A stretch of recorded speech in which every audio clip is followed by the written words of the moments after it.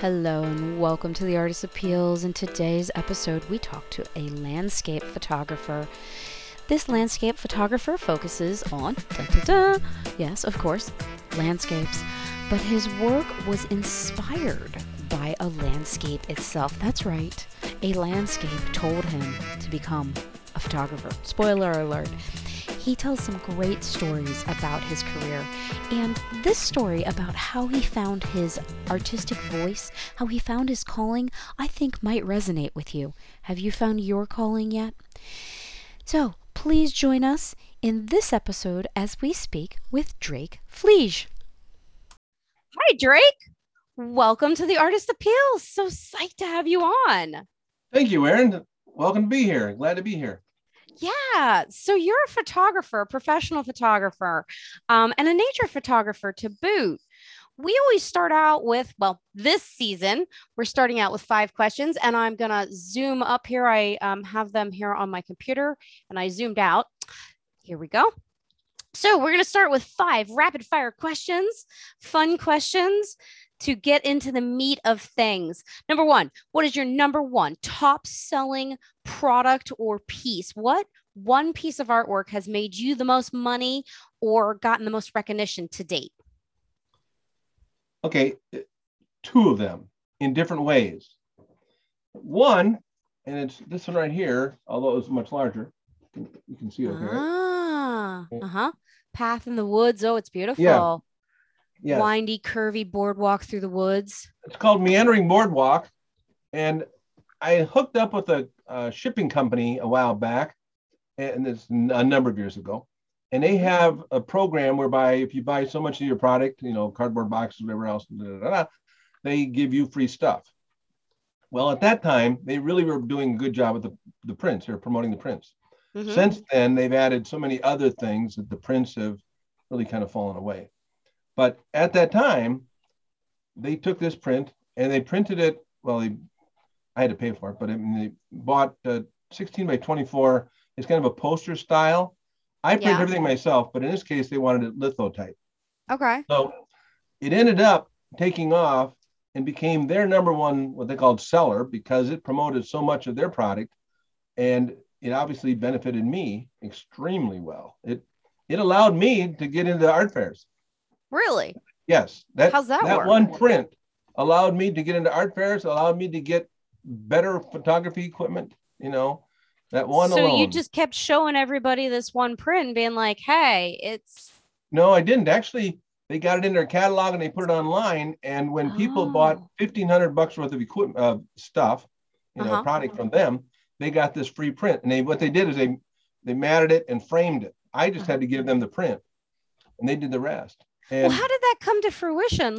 So you said you had approached them originally to print it. I did. Yeah, but then they came back to you and said, hey, we want to use this to promote? Or no, actually they haven't. They do it biannually, fall and spring, and they have a review process. Okay. So you can submit images, some of which I wonder why they ever select, some of which, not for me, but others as well.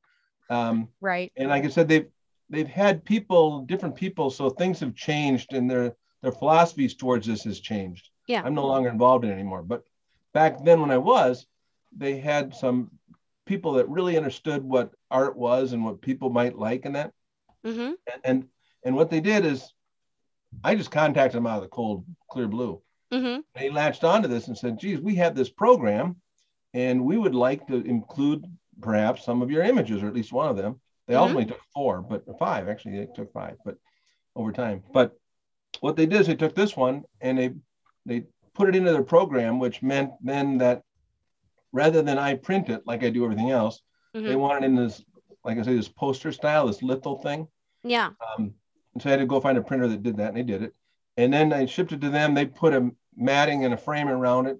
And then when people bought $1,500 worth of product from them, they got this free print.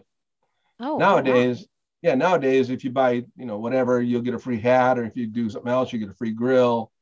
And then, so it was a promotion. Well, yes, it was rewards, custom rewards kind of program for them. Yes. That's fascinating. It did so well. I mean, at that time, there were also some photographers from National Wildlife and others in there. So I felt very honored to be part of the program, to be Very honest with you. cool. And it took off, and that one print did better than they had ever done before. People all over the nation were grabbing them up. Yeah, Well, it has a beautiful S curve in it. Hold it up again that's if you've exactly got how it I right took it. there. Yeah, Yeah, yeah, it's yeah, got that beautiful S curve and the 1 point perspective leading you back in through the woods. yep, That curving path, that S composition is very appealing. It's yes. beautiful. Thank Now you, that Drake. was that's no problem. Now that was the most from a volume perspective, which ultimately came in Okay. the most uh, financial dollars. The one that has given me the most per one print sale is actually this one Uh-huh. as a triptych divided in thirds, and Okay.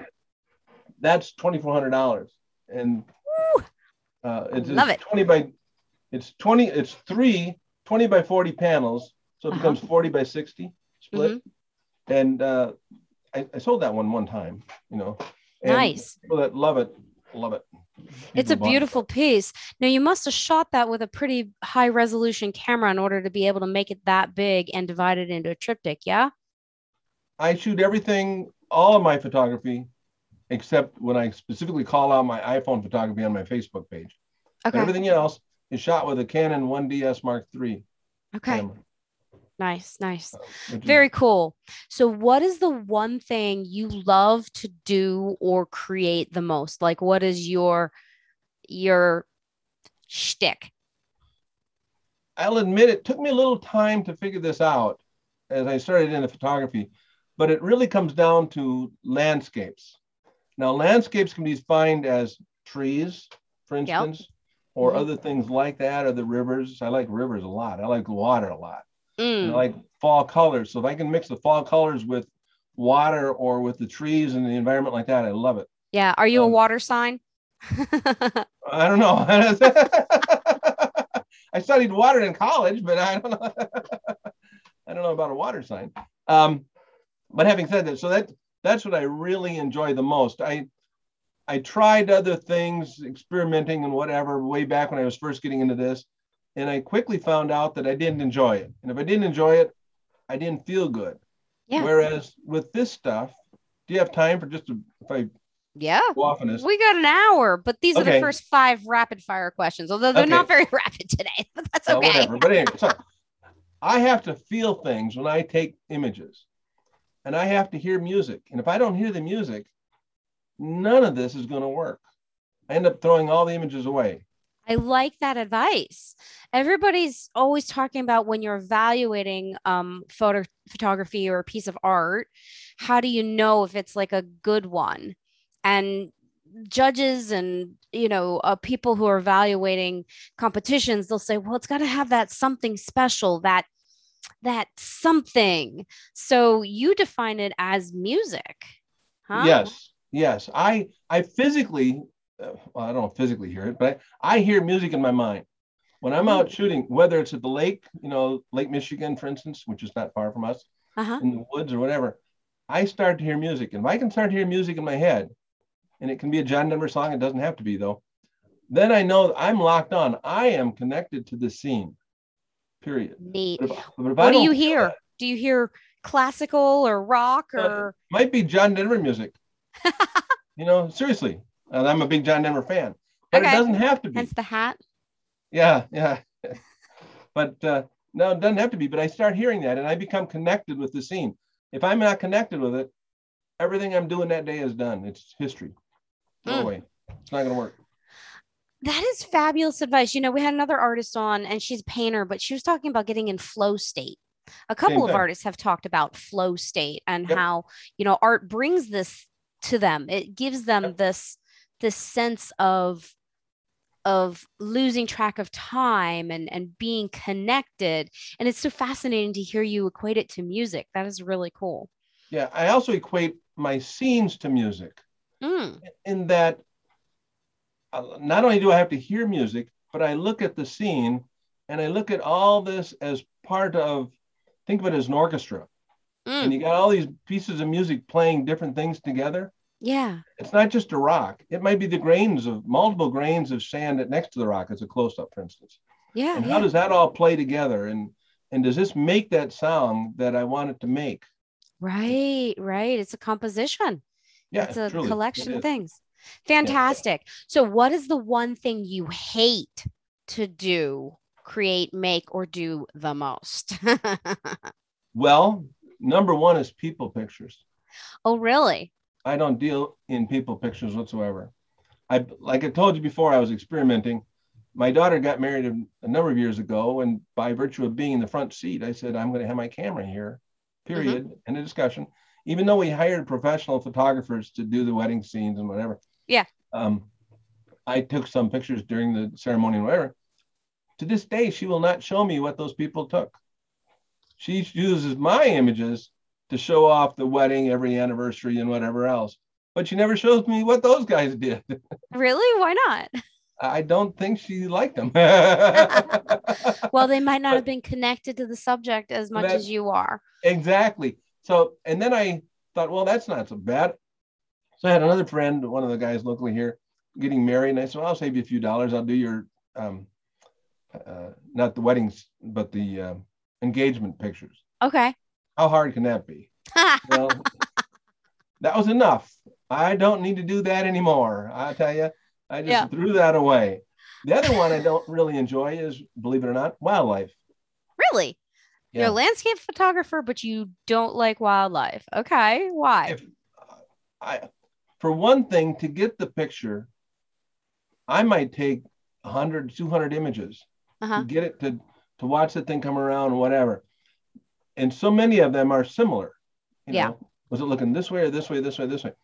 So I may end up taking, let's just say 200 images. It might make me take me 3 hours to go through 200 images and Hmm. ultimately select the one or two that really stand out and kill all the rest. Yeah. Yeah. Delete the rest. So it takes a long time. The other part is I'm not patient. What, you don't like sitting in a blind for 6 hours to see a No, fox and then miss the no, shot? no. If I have wildlife scenes, to be honest with you, I catch most of them right out of our front yard.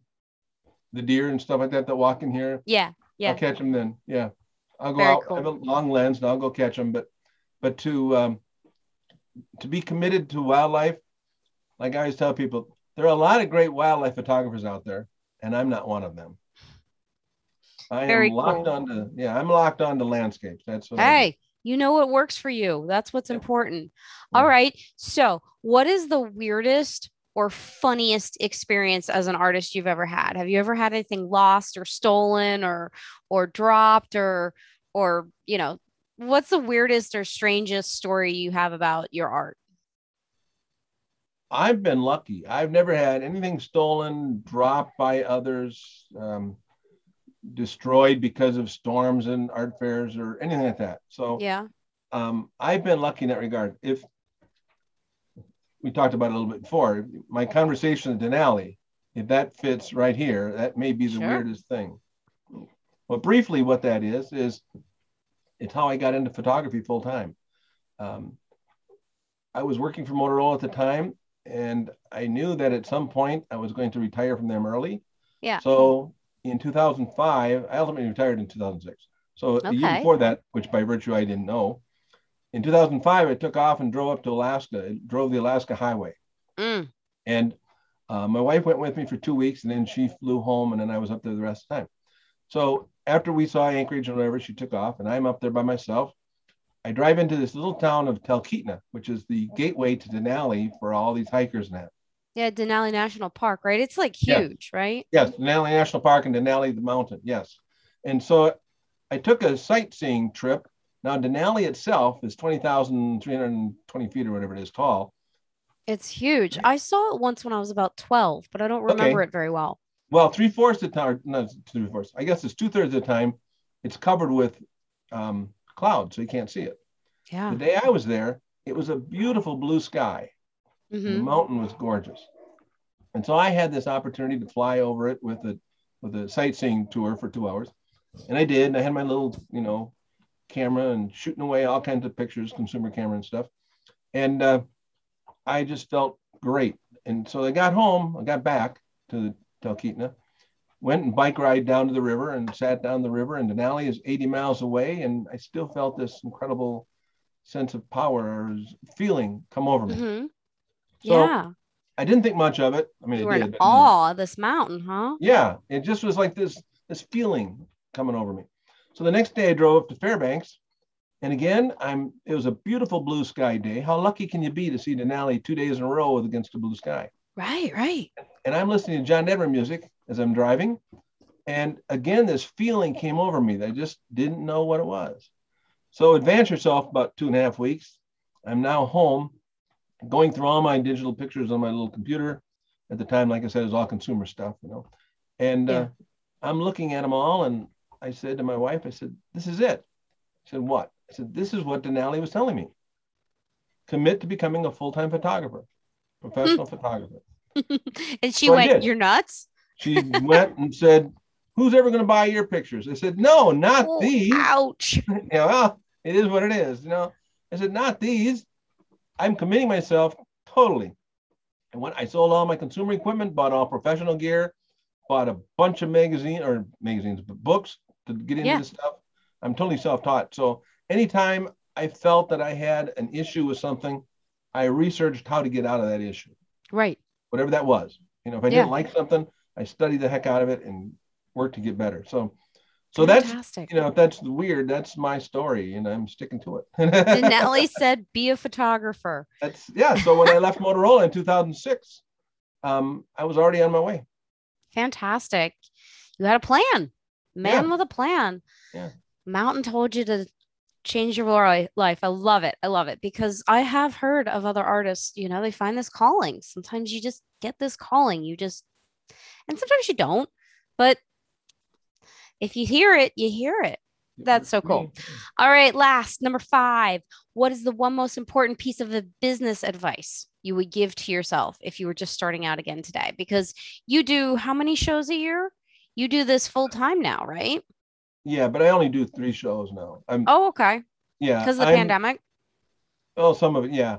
What I'm doing is, um, now this doesn't answer your question for just a second. It bridges on to the other question, but what I'm doing is I'm committing myself to more Facebook advertising, Okay. or Facebook sales, online sales. Let's go back.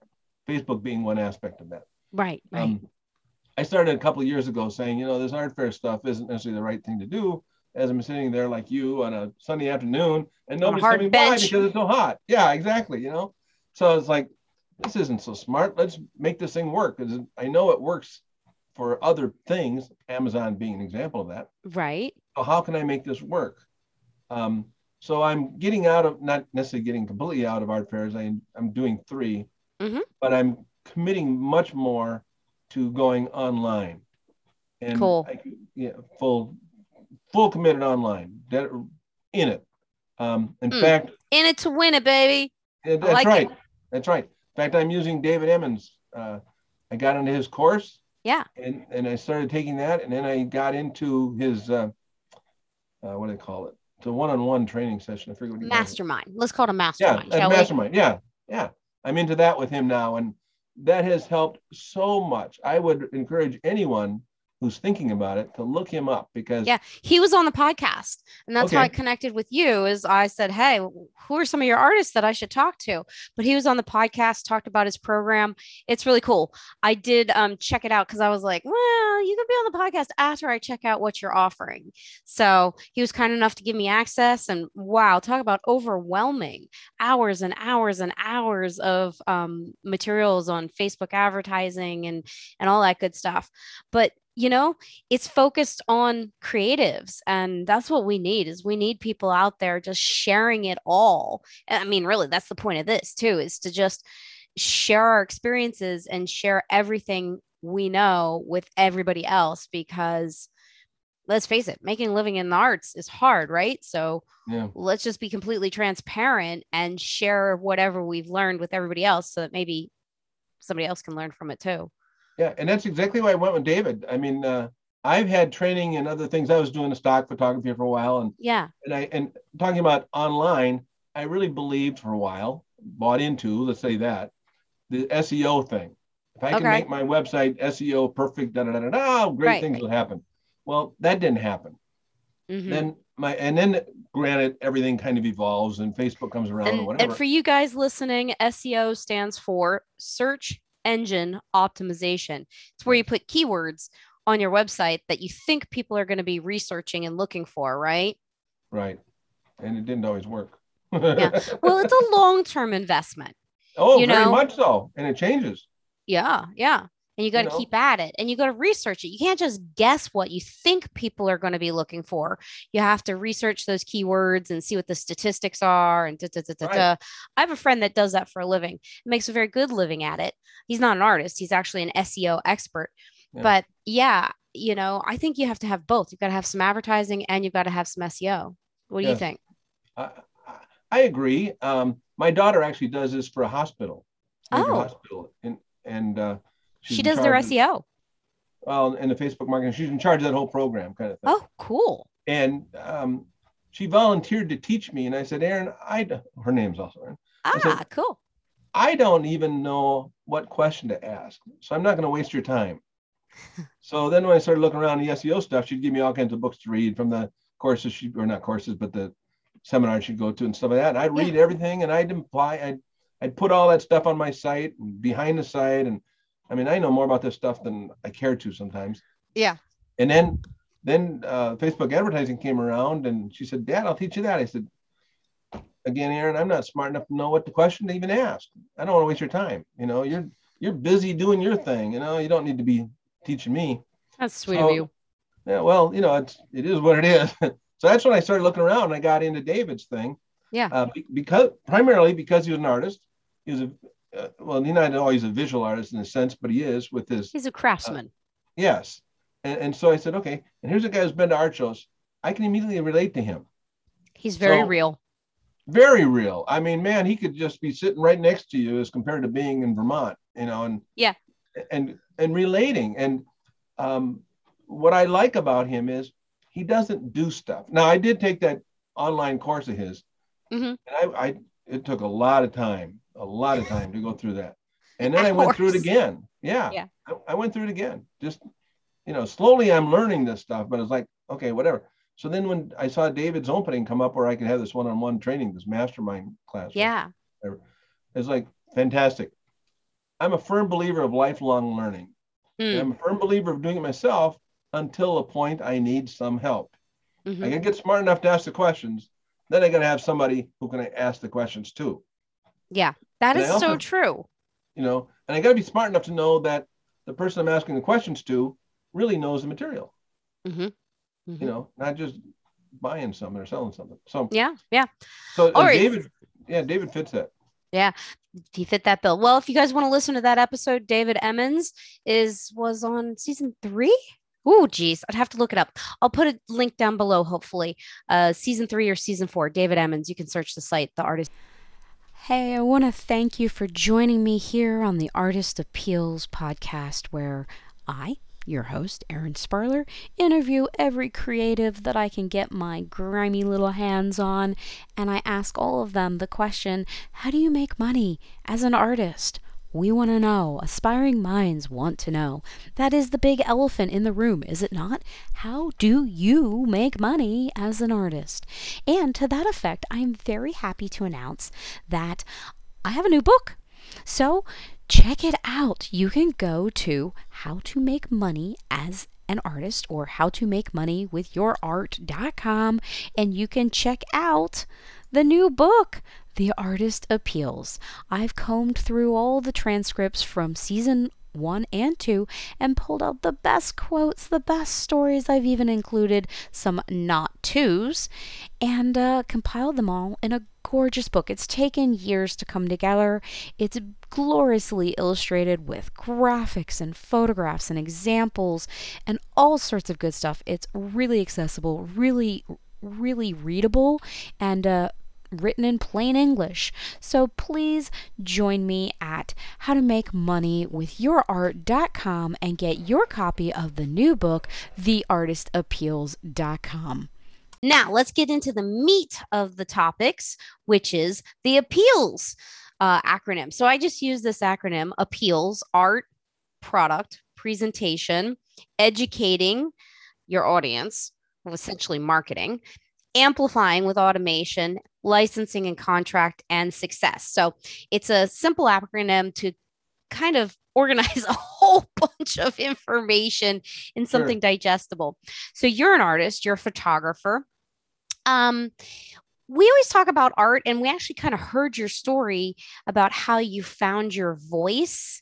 Denali spoke to you, and you're into landscape photography.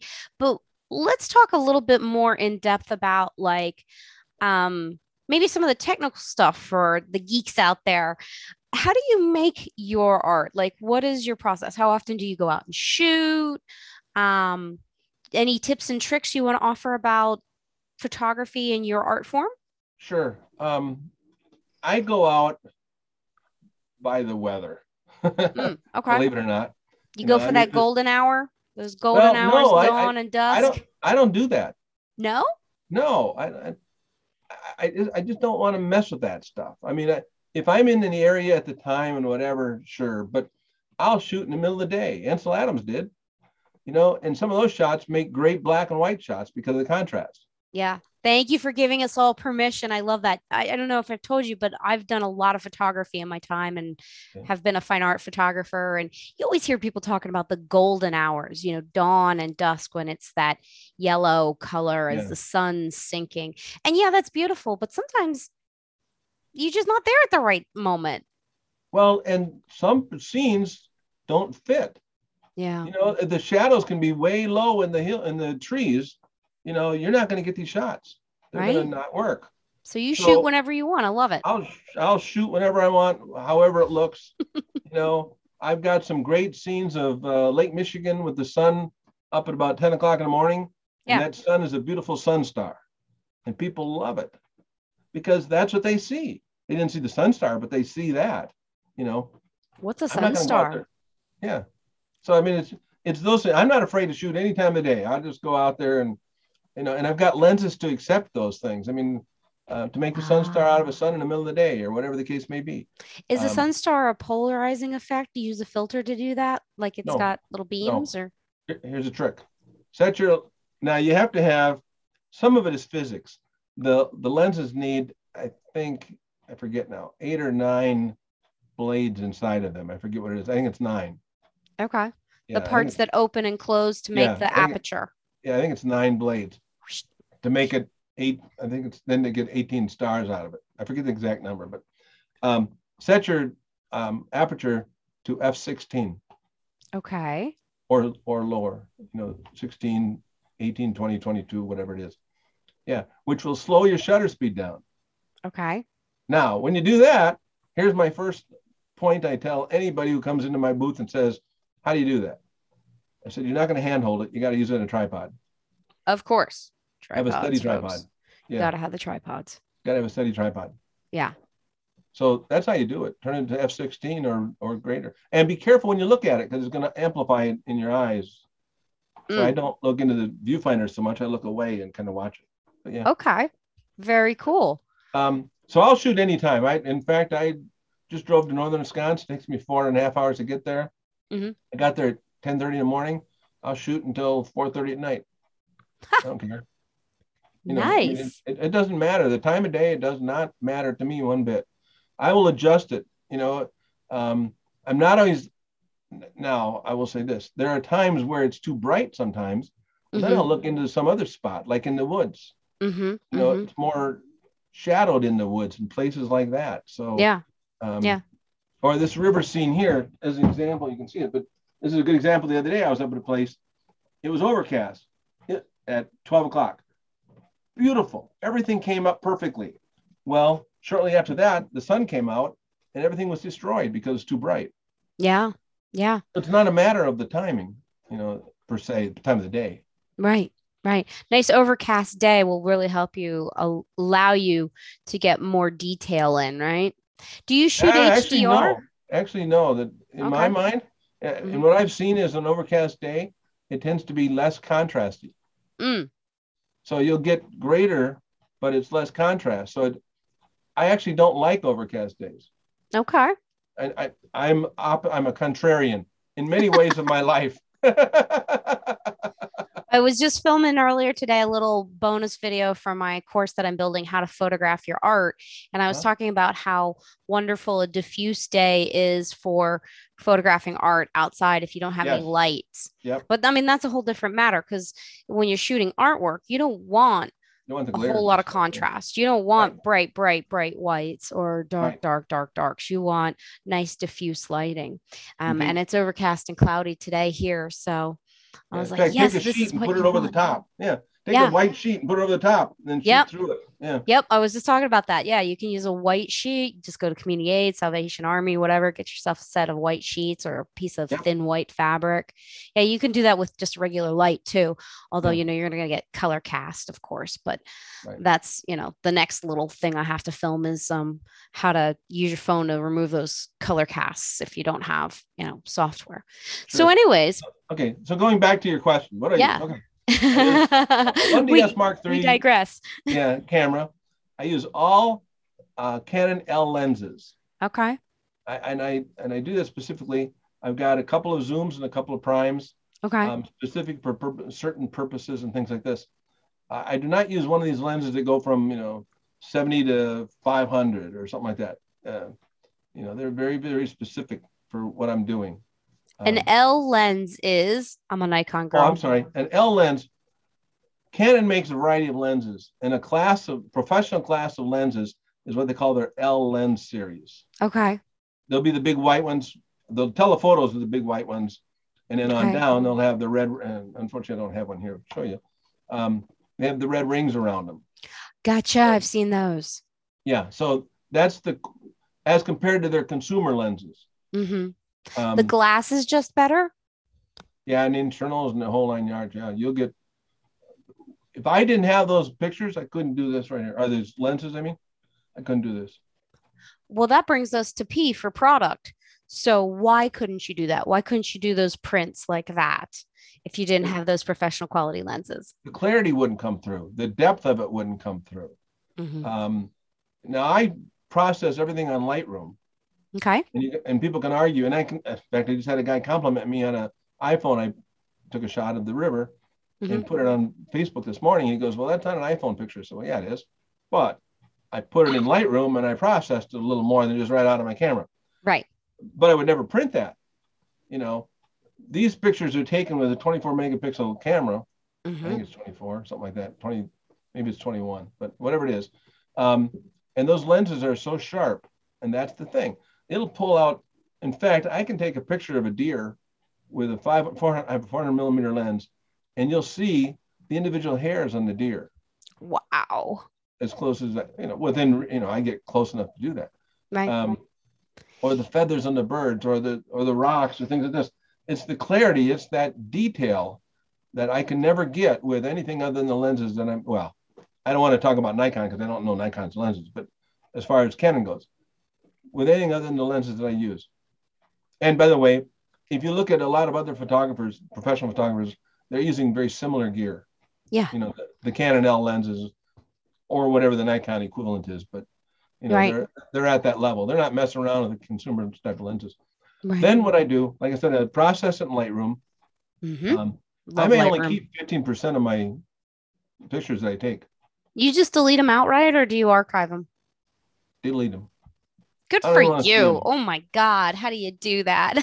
I just go through them. I don't even want to see them. I just pick this one, this one, this one, this one, can them. In fact, I was doing this morning. I had 100 and some odd from this shoot the other day. I was going through them. First thing I do is go through every single one and make sure they're in focus. If they're not in focus, gone. Then I go through, just delete them, just clear them right off my computer. Then I go through and select if there's more than one that's usually I only take one or two of the same scene, not 15 or 30, but just a couple. I'll pick the one I like and I'll go from there. Then I'll start processing them. And I may get down to about 15% that I ultimately keep, 15 to 20%. And all the rest are already deleted off my computer. I don't even keep them. Good for you. Yeah. So they're history. That's some serious commitment. Oh, yeah. I mean, it's just, I don't want that stuff. I don't need it. I only want to show the really good stuff. And then from that, there's a small portion that goes on my website, and a lot of the other ones go off to, in this case, Adobe. What's it called? Anyway, it's Adobe. There's stock photography. I guess it's Oh, Adobe you stock. upload your others to, so you put some on your website and some go to Adobe Stock. Yes, yeah. So I make Have some of those available through Adobe stock. And then have you going back to, linked Lightroom to Adobe Stock? I don't, I don't, Okay. I You dump just everything upload out. them. I just You have an upload account and you just upload them. them. Hmm. Oh, nice. And Does then I that print. generate a revenue for you? Have you found that successful in Hold that thought creating for 1 second, yeah. and I'll finish up then real quickly about the prints. Yeah. I print everything myself on an Epson P75 7. Let me look at this. P7570 large format printer. Nice. So, and I use Red River paper. I do it because I've tried labs and they have not come back with the detail and the depth that I want. Right. And and it's a true story. If I don't like it when I print it, I'll rip it up. Hmm. It doesn't go out of here, because I view the print as a final vision and the final artistic aspect of Yeah. everything that I'm doing. Yeah. And so it's not Wasn't until it I'm Ansel happy. Adams said the print is the performance of the Oh, composition? right. He's right. He's absolutely right. And so the if I dump the print to a lab, I've only done half my job, and they're going to take the rest of it and do what they want to with it, how they want to with it, Hmm. and I have no control. Yeah, they And might not have the same vision. exactly. And so what I do is I go through here, and I may print something, and I've done this. I actually had and it sounds stupid to some people, but it's true. I actually had a guy buy I guess, 11 by 14 print. So it'd be a 5 by 7 or something like that, or whatever it is in image itself. Hmm. 11 by 14, whatever the size is. Yeah. I 11 by printed it. 14 is a good Yeah, size. I printed that 4 times because I was not happy with it. Yeah. I just took it and ripped it up and sent it to him. When the guy got it, he was just like everybody else is when they get them. They're flabbergasted. They're amazed, which is what I want them Beautiful. to be. Yeah. Yeah. I took printing. I took digital fine art printing with John Paul Caponegro up in Okay. Maine. He Mm-hmm. was on the show too, and he pulls so many prints. And if it doesn't come out exactly the way he wants, he just keeps printing and Yep. printing and printing until he gets it exactly the way he Yep. wants. And I asked him, I was like, "How many prints do you pull?" And he's like, "As many as it takes. It could take Yep. 20 or more. I don't care."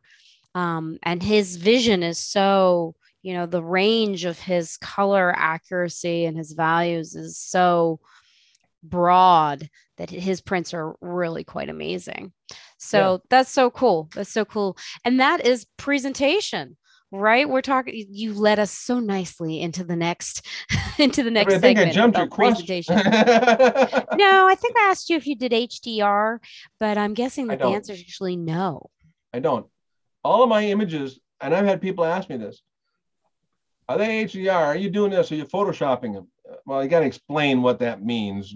I use Lightroom, Yeah, but yeah. I do not do HDR. Everything I do is single image. That's so cool. Very People cool. can't believe it. Well, with the lenses you're using and the printer you're using, it sounds like you've just got the pixels there and the glass there that can support that.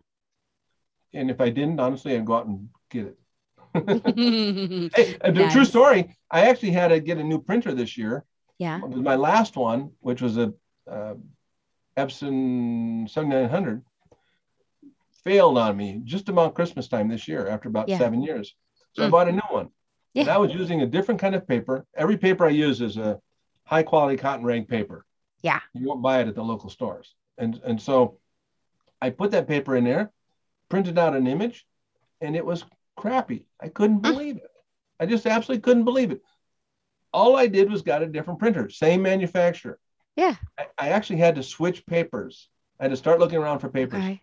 And I found a whole new paper, cotton rag paper again, though, Hmm. that then finally got me back to where I wanted to be with the quality of you mentioned the colors, with Yeah. the colors coming Yeah. out and the detail Yeah. and the depth and everything else. Finally got back to that. It took me over 2 weeks of exploration. So Have you ever tried that velveteen fine art rag paper? yeah, I've tried different papers, and I use this smooth cotton rag paper now from Red River. Okay. Um, So you like a smoother, not as much grain or as much texture yeah, to your it, it, paper? it gives more because when people walk in, I want them to feel as if they're part of this print, like they're Hmm. standing right there in this river, if you want to call it that. Yeah, yeah, And it does that. And what yeah, I found, at least for me, because I got a package of demo paper from a couple of different places, yeah.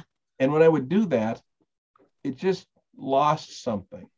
I didn't know what it lost, and I know it works for a lot of people, but variety of papers just lost it. And so I latched onto one and said, "This is it. That's all I'm doing." I like that you just, when you find one, you stick to it. So with framing and presentation, I notice you're not using mats back there and glass. What tips and tricks would you give for presentation? What are your favorite presentation tips? Okay. When I'm at art fair, I'm going to go back to this for just 1 second. Yeah, yeah. Okay. See this frame?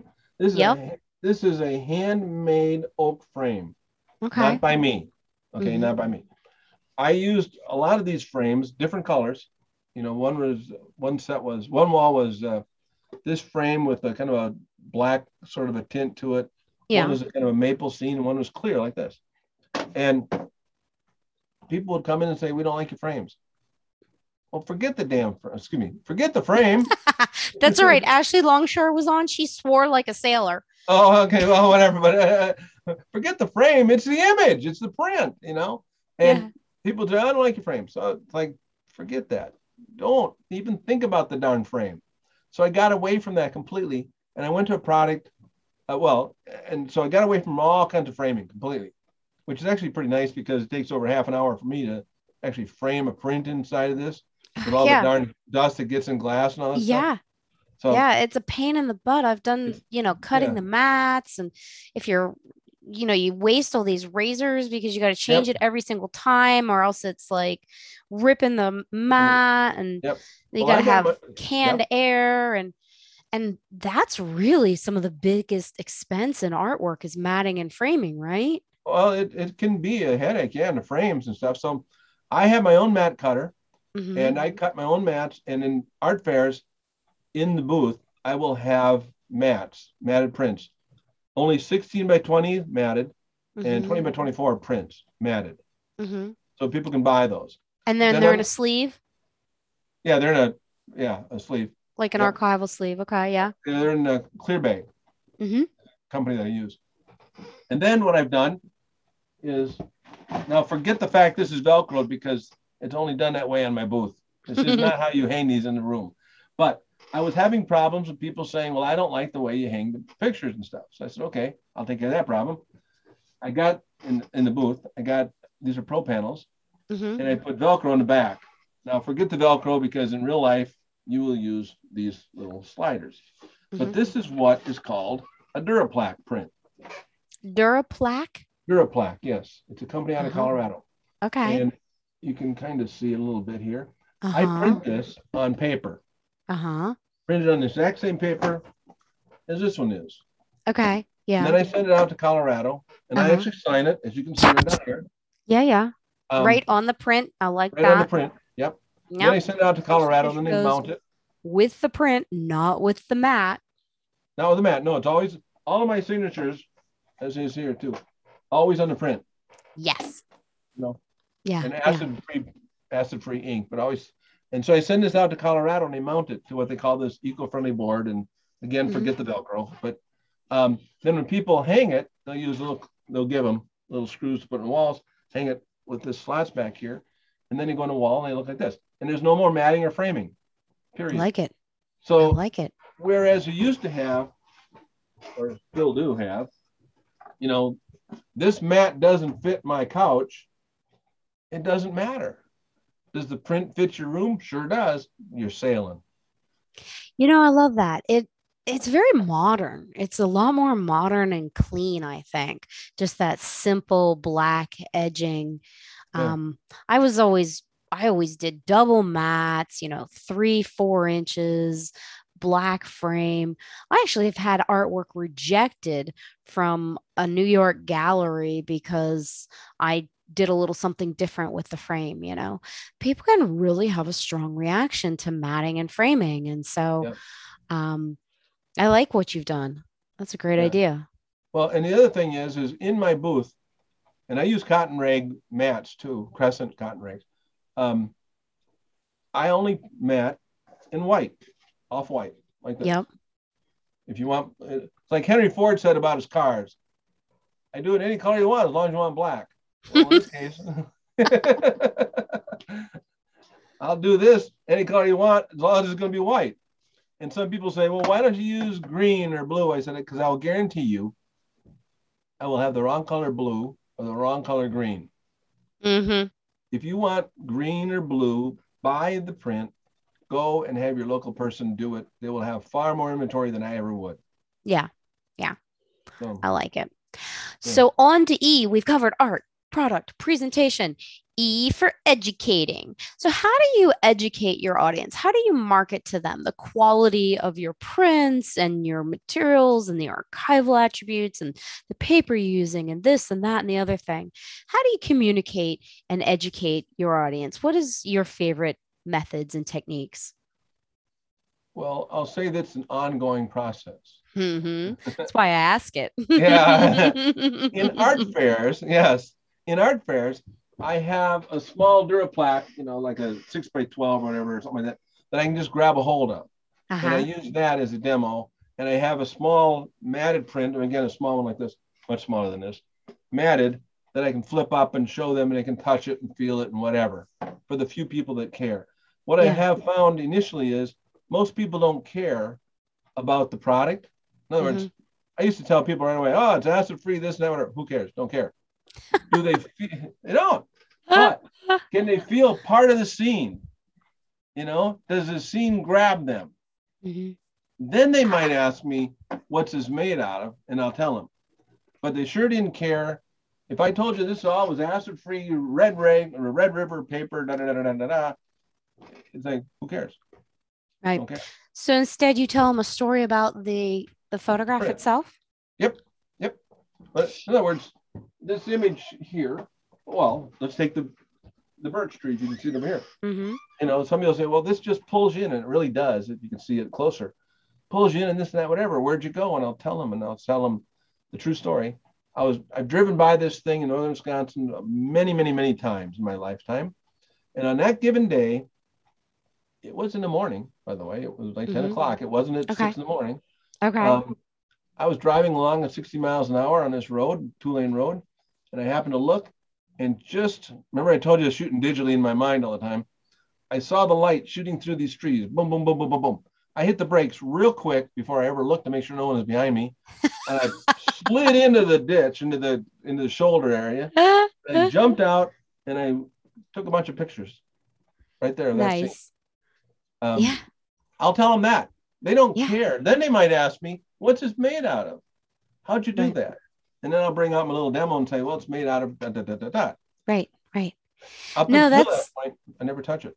That's fantastic. I heard that same type of thing from Jeffrey Stoner, another photographer was on the show, and he is known for photographing goats. Okay. He photographs these goats that they placed on top of a mountain as a conservation effort.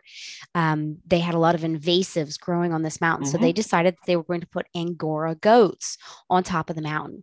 And then to keep the goats, they put a couple of Great Pyrenees to guard the goats. And so he's got these incredible photographs of these large white dogs and these goats, and one of them's like a baby goat standing on top of the Great Pyrenees, or Sure. and he tells these stories about them. He gives them names and they look like they're laughing and smiling, or this baby goat standing on top of the Great Pyrenees, or another goat headbutting the Great Pyrenees, like trying to fight over the rock, and how they want the highest point. And he tells a story about him and he writes it on the back. And he says that's what sells his work to people more often than the archival attributes or the paper, like you're saying, Yeah. is the story behind them. Yeah. Nobody cares. They don't care one bit. They only care after the fact. You go buy a car. Do I care that it's made out of, whatever, gauge steel or whatever else? Heck no. I only care, will it get me from point A to point B without falling apart? Or you might care about the story the car is telling about you as a person. That's why people buy Jeeps, right? Because that tells the story of them being an outdoorsy person Right. or being into outdoorsy activities. So they care about the story that the print or the artwork or the car Right. tells about them as a person and how they choose to live. Yeah. So, I mean, honestly, nobody really cares about the materials until after they've kind of made their decision to buy it. Now tell me why this is different than the guy over there. okay. Why are your prints, why are your colors so good? I'll hear that. Why are your colors so good? Why is this? Why do I feel like I'm part of this? Why, Right, you know, right. now let me explain why that happens and why they can't duplicate that. Right. I like that though. I like the point you're making that really that there's two stories. You've got to have them connect with the print first, the image, and then they connect. Then it's the benefits of why you can't get it from somebody else, why it's printed so well. And I like that. So it's almost like two stories you're telling me. Yeah. Right. Now, if someone says, and I've had this happen, they'll come to my booth and they'll look at a print and they'll say, and I can tell they're doing this, they'll go off to somebody else's booth Yeah. and then they'll come back again. And I can tell that they're looking at it and saying, I can get a print quote like this over there for $100. And this one's 125. Making that up, but whatever. Right, right. They're price shopping. Go ahead. Um, if you don't see the difference, I'm never going to be able to explain it to you. Hmm. I love it. Hi there, and I just want to take a quick second to thank you for listening to the podcast. I did this podcast just randomly and for free and out of the blue because I had the question, how do you make money with your art? I wanted to know. I was teaching college for 12 years and then I started my own business. And I think it's a question that we don't answer and we don't ask. It's the big elephant in the room. How do you make money as an artist? So I have taken all of these interviews over 5 seasons, all these amazing creatives, and I've compiled a book. That's right. There is now a book, The Artist Appeals: How to Make Money as an Artist in 7 Steps. So, if you would like a gorgeously illustrated book with all of the best tips, tricks, quotes, stories, even some processes for how to create commissioned artwork, and even some stories of what not to do, mistakes that I have made and you don't want to make in your career, then please join me at howtomakemoneywithyourart.com and get your copy of the new book, The Artist Appeals: How to Make Money as an Artist in 7 Steps. So just visit howtomakemoneywithyourart.com and get your copy today. Thanks a lot. I love it. All right. A for art, P for product, P for presentation, E for educating, A for amplification and automation. Here's where we get to be geeks and talk about the technical stuff. So, how do you scale? How do you get bigger? This is kind of where that Facebook advertising comes in or apps. What are your favorite apps? What are your favorite business tips and tricks that you use to get more work done with less effort? Uh, Did I stump you on with this? Let's I start with I know you shoot on your phone. You said you post your iPhone photography to Facebook.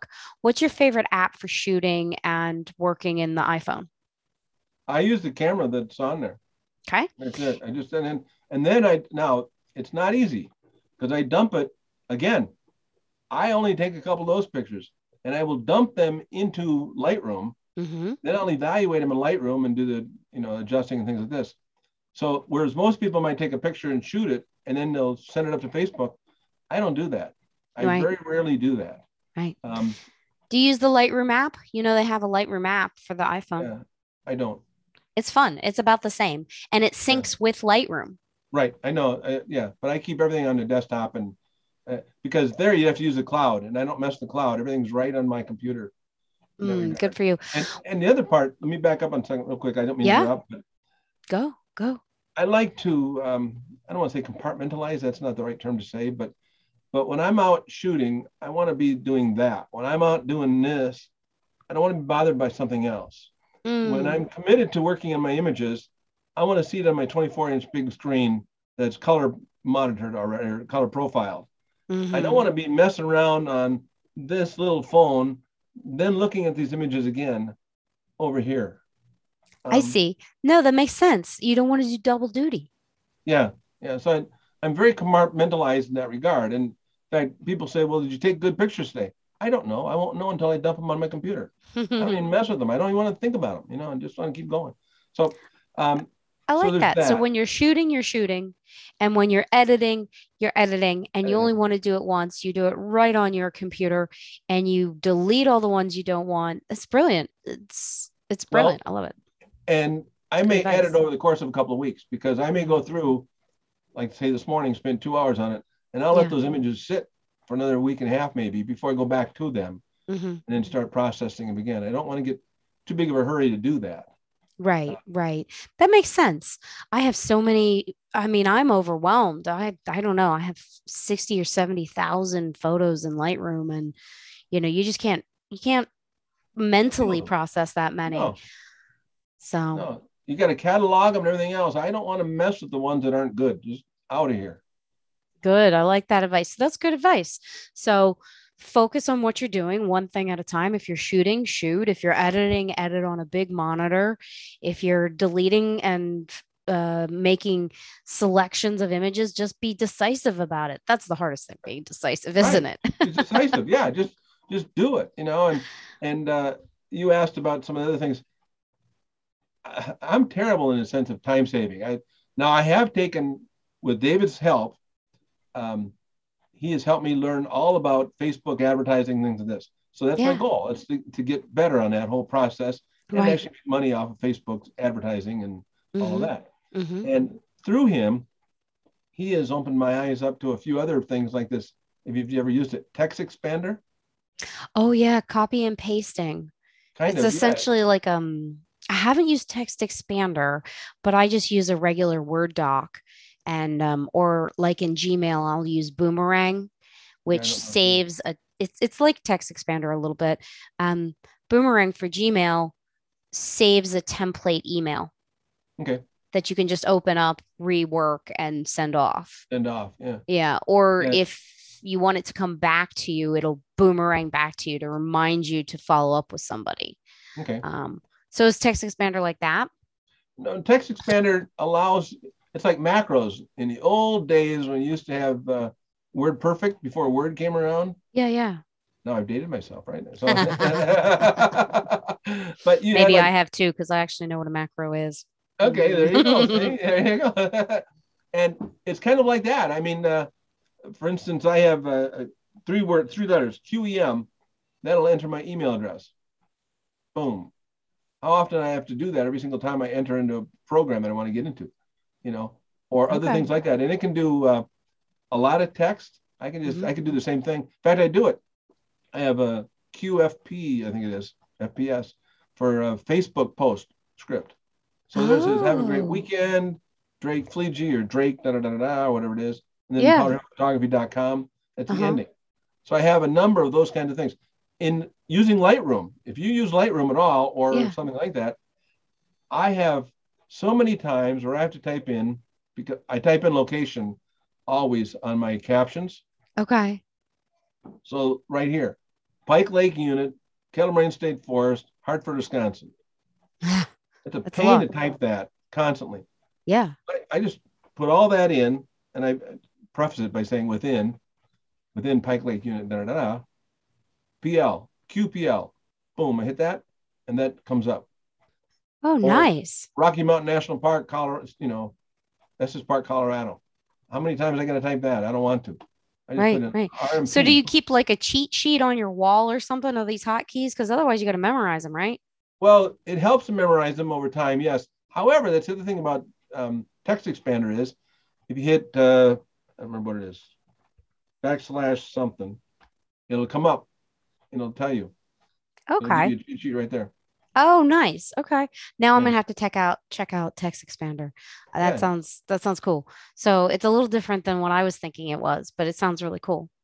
yeah. It saved me a lot of time. I mean, David is the one that turned me onto that. So there's those. Now, because I'm so detailed, I tend not to be one of these guys that just hit it and gone. I want to know a lot more about something. I want to make sure that my correspondence is right.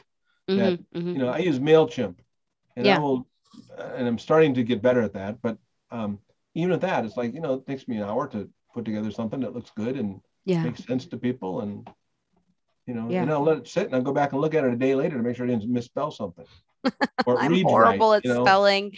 And Yeah, sometimes I'm moving so fast because I've got kids around that I hit send and I'm like, well, that was really that's right. unprofessional. That was the wrong word. Totally. Whoops. Yeah, exactly. Oh, So, well. I'm always trying to do things better, not necessarily more expedient. Okay. I try to do more expedient, but the quality of the thing is the most important thing to me. A true photographer, spoken like a true photographer. I like it. Okay. So L for licensing and contracts. I like to hit on licensing and contracts because a lot of artists, I think, are scared of licensing and contract terms. So, are there any tips or tricks that you would offer for licensing your work or contract terms or contracts that you have in place? Now, you said you upload a lot of images to Adobe Stock. I totally want to hear about that because that's licensing right there. Um, so tell us a little bit about that, and then let's talk licensing and contract terms in plain English, Okay. because I think that's what people get scared by is the legalese. Yeah. First of all, from a legalese kind of person who understands photography, Carolyn Wright. She's known as the photographer's lawyer or lawyer photographer, or whatever. She's a photographer by herself, of Mm-hmm. herself. I mean, as well, she's a lawyer. So she Oh, deals in nice. contract law and whatever. So if you're kind of interested, Yeah. follow her Facebook page. She's really, got some good stuff. What's her name again? Karen. Carolyn Wright, W R Carolyn I, Wright. yeah, WRIGHT.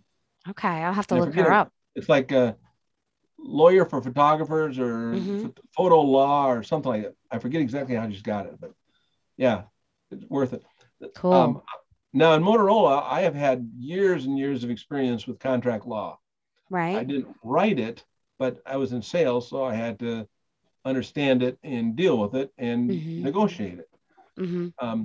So when I started in photography and started into this stuff, what I have found is a lot of people don't understand licensing and they don't want to, or they understand Why it really, not? really well and they don't want you to think they know it really, really well.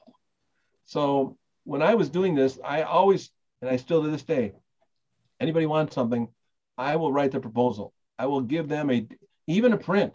I had the Mm-hmm. problem where somebody I knew this person was going to be like this, send them on a custom. If they want a 60 by 24, that's easy, but a custom Mm-hmm. size, Yeah. I'll send them a proposal completely what this is all about. Mm-hmm. It's going to be this, going to be this, going to be this, going to be this, going to be this.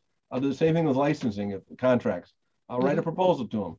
That proposal that I send them must be included in the contract. Mm-hmm. Period. End of discussion. It's not going to be accepted, unless that's in there. If they want to make changes to it, they certainly can. And then I will rewrite the proposal, which Right. will include their changes. But that's going to be in the contract. Too many people have. So the Go ahead. proposal you write, like in a Word document, you write your name, your address, the date, your contact information, and then you outline this is the size, this is the medium, this is the like you get specific, right? What am I going to provide you? Yeah. Okay. Yeah. For custom printing. Now, if someone wants just a regular print, like I said, 16 by 24, I want this, boom, take it off the website, and away you go. But when people wanted to get custom printing, custom sizes, Yeah. I want 16 by 27 and a half. Okay, let's be clear what that means. Right, right. You know, And then you outline the paper and all that good stuff the whole too. 9 yards. Yep, I do the whole 9 yards at that point in time, because now if they're on my website buying, they see all of that on the website. It already tells them that. But Mm-hmm. because they're coming in with this very specific purpose, I have this feeling that I'm not about to get burned. Mm. So I will tell them completely. I will assume they have not read anything, Mm-hmm. and I'll give it to them. And I had a problem with this one time where, I don't know, the person worked over like 3 different sizes. I wanted 30 by 40 and a 30 by 33 and a half and a 30 whatever. And finally I just said, I'm not going to give you the price anymore. You figure out what you want. So he did. So I sent it to him. He wanted a Duraplaque print like Mm-hmm. this. And let's just say it's 30 by 23. I don't remember the dimension, but it was Okay. weird. Yeah, yeah. And in fact, I can only print 24 wide. So it had to be wider than that because I had to go out to Colorado to get it printed. So I had to Okay. So I had to find a place that printed with the same paper I did on the same ink set that I did. So I did. So I sent this person this proposal and told him, and by the way, just so you know, there's a 3/8 inch border around all the Duraplax. Just add that in. Most people aren't going to care. How big a wall do you have? Well, this guy got all excited. And I said, okay, I spent the last 5 weeks messing with this. We're done. I'm no longer going to deal with custom issues. I've had too many changes. We're done. Yeah. Now, the reverse of that is, I don't normally have that anymore because I took that off there and there's, you want this? Away we go. If someone does come in with another one, I'll be happy to do it, but it will always be a proposal from me to them in detail. What am I going to do? The reverse of that is, I had a guy, I should have known better. We should have always known better. Yeah, I should have known better. Paint our house. And I said, okay, now, Mr. Sales Guy, you got to brush it. You got to do this. It's a log home. You got to do this and this and this and this. Yep, got it all done. When the guys came out to do it, they were going to spray it. I said, what the hell are you doing? You can't spray this. Won't work. Oh, yeah, well, it'll work. I said, it won't work. You go ahead and try it. They wasted 2 hours before they realized that I was right. And I went back to the contract. All of the stuff that we had said was never written in there. Shame on me. I should know better. Now, I had the same situation with the hospital, not the hospital, but an art designer, art consultant, they called him. Okay. She was looking for prints for the hospital. Okay. And she picked out a bunch of prints, and because of the way it was, they wanted to print their own. I said, no, I got this feeling that I'm being taken. So I said, I will print them. Even if I didn't print them, I'd go find somebody who could print the size I wanted. Right. You know, I'd keep that under control. No, I'll print them. So he worked up this whole deal, and let's just say there's 30 pictures. I don't remember what they wanted. And she came back and said, okay, we'll do this for $2,000. I said, yeah, but you didn't include these other 20 images. Oh, no, we'll do those too. I said, no. We got to talk about these other 20 images. She said, you'd walk for $2,000? I said, yeah, no problem. End of discussion. That's it. I said, you have to talk to somebody else, not me. You're not getting 30 images for $2,000. Right. People try and take advantage of artists. They seem to think we're so desperate and so hard up that our work is so easy, maybe because we love it so much that we should just give it to them. They don't know what goes into it. And that's why I asked that question about educating your audience is, I think part of being an artist is having a honest and open conversation with your collectors about the work that goes into things so that they feel like they're buying something special and that it's not just easy and you should just, oh, well, I don't want to pay for it because it just is so easy for them. Right. Now, along with that same thought process is if you give something away, there is no value. If you give them a gift, if I put a price on, let's say this one here, let's just call it $30. Take argument. Now I'm going to give this to you. It's $30. It says in my proposal, this is $30, but I'm giving it to you because of whatever. And I will certainly make up a reason why I'm giving it to you. So you know that. Right. There will be value. You will feel this. But if I just outright say, you're a nice person, I'm going to give this to you. You're going to say down the road, a guy gave it to me. It's probably worth $5. Big deal. Who cares? So and I have donated things to people. So you do a proposal for donations too, for any sort of gift or any, I've had companies approach me or nonprofits approach me for donations to auctions. Yep. Do you do a proposal for those as well? No, although you just gave me an idea to do that. You're welcome. Let me back up a second. I've done silent auctions at art fairs, and I usually give them something that I don't really care about anymore because they don't care. I've never had any return in silent auctions. I actually quit doing it. Over the course of the pandemic, I had little promotions, 2 of them for 10 prints each, to healthcare workers. Any healthcare worker that was interested in one of my prints, they had to take those prints specifically off of my website. I didn't pick it for them. I wanted them to pick it. And I wanted them to tell me why that image meant something to them. And when they did, then I would send them a print, and it was like 16 by 24 some are 11 by 14s because they're easier to ship. Mm. So I would send that to them. So it felt right away that image meant something to those people. Right. In there, I would send them a letter that said, "Thank you very much for everything you're doing during the pandemic." Um, and they would always tell me why this affected them. They're the people that really would Yeah. Yeah. and why that print would help them. So obviously they put it on the wall. They're going to always remember that. I tell Yeah. them the story about the print, Mm-hmm. why, going back to the education thing, how it came to be that I took that image in the first place. Yeah. Um, and if there's a little more to it, then I would tell them a little bit about that. And so those people I know got something out of these images. To them, it was more than $125 or whatever, because they knew the value. I told them right up front is, I'll give it to you, but it's worth X. But here's what you got to do for me. Now, did And you end up using those as sort of testimonials? I did. Fantastic. What a wonderful, Yep. that's great. It's great marketing because they've gotten a valuable piece that spoke to them, and you've gotten those wonderful testimonials of what it meant to them. That's great. I love that idea. Yeah. So, did you build a form on your website? How did you connect with these people? No, through Facebook.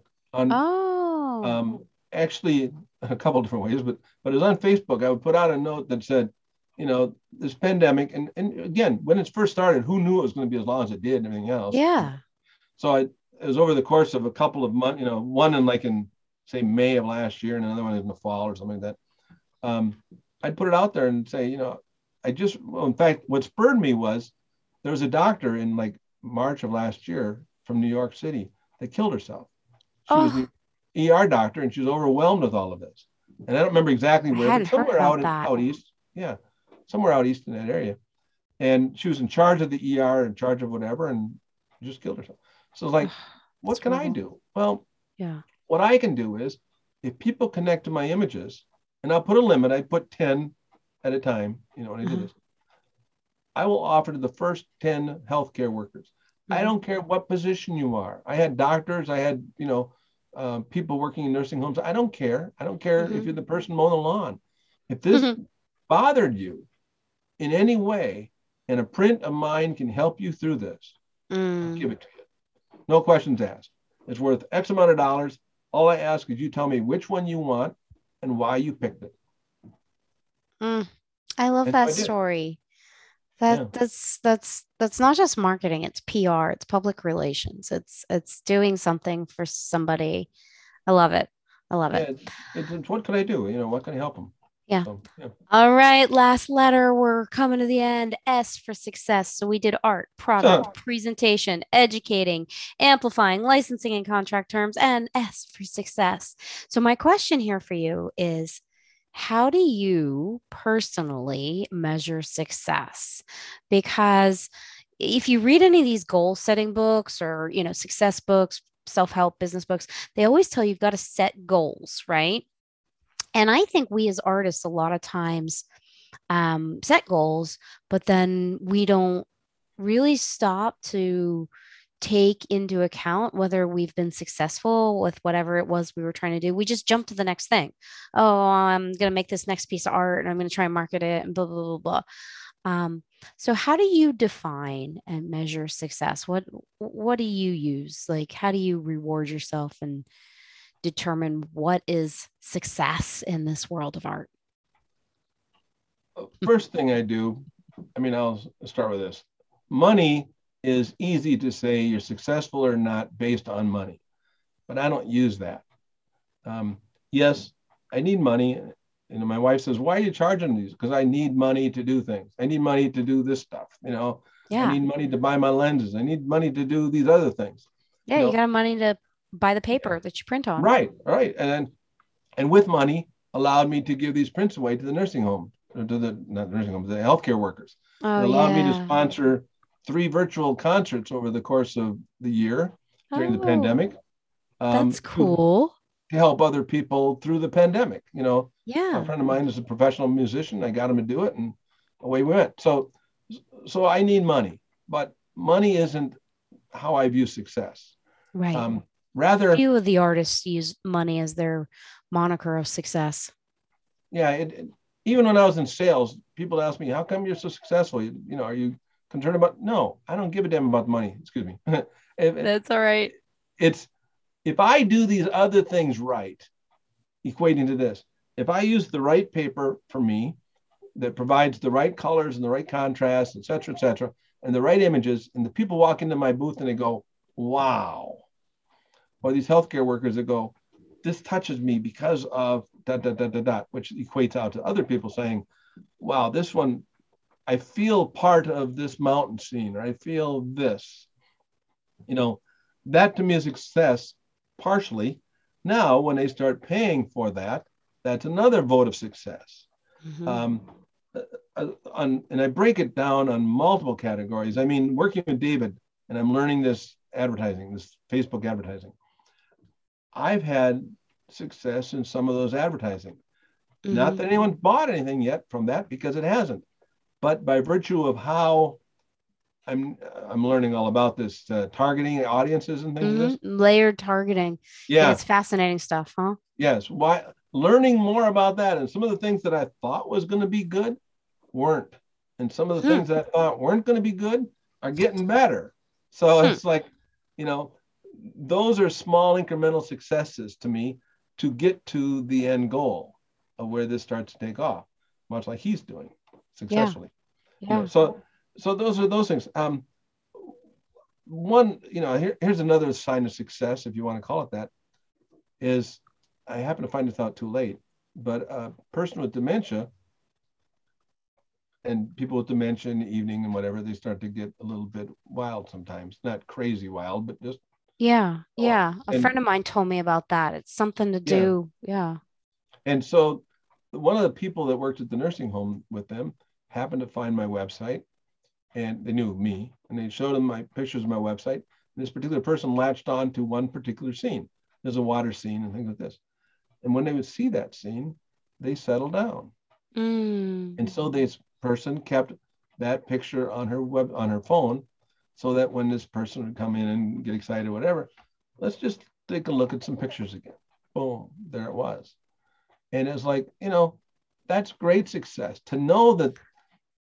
And I didn't know it at the time, but to know that it affected people in that regard, that means I'm doing something right.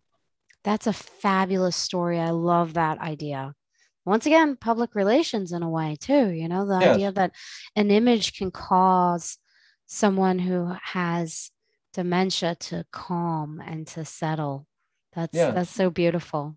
Yeah. So once this person told me about this, the one who had it on her phone, I immediately took that print and framed it up with one of the frames I had left over and gave it to her. Oh, so here, this is yours. So your wall. So there are those types of things that to me are success. Now, am I making a ton of money? Not yet. It'll get there. Yeah. Well, and that is a real life example. I interview people on this podcast that have had tons of success, like Ashley Longshore. She says she earned like $1 million in 2015 without gallery representation, but she's the exception to the rule. The rest of us are just trying to muddle through it and figure it out and make a living at it, And some of us are doing more, some of us are doing less. But I want to thank you for sharing all your tips and tricks and just being so candid and honest with us, because that's what it's all about. Like I said, that's the point of this podcast, is to talk to everybody I can get my little claws on, my little paws and claws on of how are you doing it? What are your tips and tricks? And you've given us some really good ones. I hope so. I mean, when I got into this, I tell people, and I have a blog that for art fairs more. What's your blog, Drake? Tell us your address. Give us all your... website is powderhillphotography.com. All one word. Spell it. POWDER, Powder Hill, HILL, photography.com. powderhillphotography.com. Yeah. And you've got a blog, you say? Yeah, the blog's off of that. Okay. And in there, if you're doing art fairs, I specifically wrote a series. I mean, there's some in there that's philosophical, and some talks about a whole series talks about my story about different images, talking about that, talking about explaining to people. So, and that's going to become more video on every image within my website over time. But that's you're going to do videos? on every, yeah, I'll tell you a little more about that in a second if you want. But Yeah, the totally. blog portion, anybody who's interested in art fairs, I've written how I do art fairs, why I chose this over that, why I'm doing this, what's my experience here, what about Yeah. that, da, da, da, da, da. Um, and I do that because it goes back to what you said. When I first got into this, for a whole host of other things, I asked an awful lot of people a lot of questions and Yeah. read a lot of books. Yeah. And it's the only way I learned. And I spent a whole year going to art fairs before I ever bought a tent, Hmm. learning from people, you know, tell me about this. Why are you doing this? Or just nothing more than watching them, Yeah. watching people pack up. What are they doing? Does that make sense? Yeah. And so I wrote all this out for the real reason that maybe it will help somebody else. Yes, That's it. I love it. So go to your website, powderhillphotography.com, Yep. look at your blog, and you have a whole Whole section under a art whole fair section on experience. art fairs. Oh, I love it. I'm gonna go check it out. Yeah. I'm gonna check it out. I haven't done I've done some craft fairs but I've always done fine art shows. I have never Yeah. done the big craft fairs. What are your favorite craft fairs, by the way? You said you only do three now. What are your I big only do three? three, and actually, believe it or not, they're all right here within 10 miles. It's an old farmhouse or farm barn that they've converted into an event type of place. Yeah. And they've done a marvelous job of spreading all the vendors. There are probably 150 of us out there, and they Uh-huh. spread us all out. So instead of being all connected in a little block area, Yeah. they got 6 here and 10 over there and 15 over there and whatever, whatever, and Right. all this spaciousness. So Yeah. it's a place where people can just hang out all day long, listen to music, eat something if they want to, and it's so casual that people do, and then they'll stop by, and instead of like race through and come back and they're done and they saw it, they'll stop by 2 or 3 times. They'll say, "Hey, I got to go my husband to show you or whatever," and Yeah. so So you I can really love that connect place. with people. Yes, yes, and that's why I like it. I like it there because, well, for one, it's 10 miles away, but that aside, it's just so casual. People, it's not like downtown. Well, I don't want to say downtown Milwaukee, but someplace else. It's Right. just we're just outside, and we're not pushed away. We're just a lot of space for everybody. Multi-generational families show up there, little Cool. kids on up to And that works for grandparents. the pandemic too. More space, right? Yes, yes, and yeah. Although I didn't do it last year, they did, but I didn't. I said I can't control that in a 10-foot booth, but I'm doing them again this year. Yeah. Good, good, You good. just asked me another question Yeah. when we were talking We're about the on blog, success, the Power measuring Hill success. photography. Yeah. Well, tell us about your social handles there as we wrap up, at least at the very end. So we've got Powder Hill Photography. Is that your Facebook too? That's yes. Yes. Everything is off of Powder Hill Photography. Um, if you go to my website and clip videos, what I was going to say. If you go to my website, clip way down, you'll see Facebook little icon. Click Uh-huh. on that. That's my Facebook. Is also Powder Hill Photography. I think it's actually Powder Hill. Yeah, Powder Hill Photography. How did you come up with that name? Um, well, a couple things. One is I wanted a name that stood out for nature, Mm-hmm. but wasn't geographically located. In other words, I Okay. live in Kettle Moraine, Wisconsin, so Kettle Moraine Photography would be here, Yeah. but that doesn't mean much. There's Yeah, a because you hill, photograph everywhere, right? exactly, yeah. So there's a hill right behind us. Actually, it's called Powder Hill. Mm-hmm. It's a came. It's a geographical feature, which, other than being right here, nobody knows about it. It could be a hill out in Colorado, for that Yeah. matter, Yeah. or someplace else. But yet, at the same token, Powder Hill refers to nature. I like it. As compared to just say Drake Fleege Photography, a lot of wedding photographers are their first names, Yeah. first last name. Yeah. So, so that's how I came up with it. Actually, my wife came up with it I like it. one day, and I said, "Well, that makes a lot of sense." So I did the research to find out if anybody's taken it. Nobody has. I said, "Well, I just did." So boom. Cool, cool. And Right? you said you're going to do videos. That was the Yes, question. You were going to tell videos. us about Yes, I'm forthcoming videos. one of the things David has helped me with is a lot of understanding videos. I was against him before, Mm-hmm. and he's helped me understand that that's not the position I should be in. so, and I'm doing the video with my iPhone, so it's no big deal. But I started doing video ads, doing a display like this, and talking about some of these prints.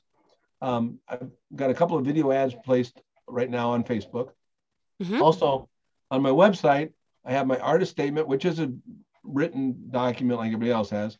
Mm-hmm. But I've also taken that and talked about my artistic vision, the Denali Mm-hmm. instance, and Mm-hmm. all that, and I put that as a video, and that's also now on my Facebook, or excuse me, not Facebook, on the homepage as well as on the artist statement page. Mm. So you can go there and you can listen to me. Um, I have a little thing about how to run my gallery because people are getting a little confused with that, perhaps. And Right. and then on this one here, which was well, it still is, but I've also changed it. It tells a story about this print, much like we Mm-hmm. talked about. And Yeah. so I put a little video like that on that page for that print. And my intention is to do that on many, if not all, of my prints. Very cool. I love it. So What a great idea. Well, Drake, thank you so much. I'm going to have to check out some of your videos. I'm excited to see them. thank And I want you. to thank you for being on the podcast. Thank you, Aaron. Appreciate it. Great Thank you so experience. I love it. much. Thank you.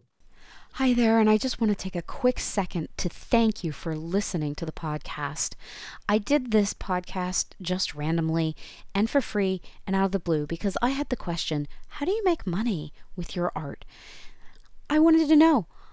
I was teaching college for 12 years and then I started my own business. And I think it's a question that we don't answer and we don't ask. It's the big elephant in the room. How do you make money as an artist? So I have taken all of these interviews over 5 seasons, all these amazing creatives, and I've compiled a book.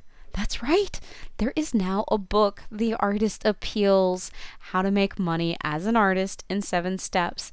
So if you would like a gorgeously illustrated book with all of the best tips, tricks, quotes, stories, even some processes for how to create commissioned artwork, and even some stories of what not to do, mistakes that I have made and you don't want to make in your career, then please join me at howtomakemoneywithyourart.com and get your copy of the new book, The Artist Appeals: How to Make Money as an Artist in 7 Steps. So just visit howtomakemoneywithyourart.com and get your copy today. Thanks a lot.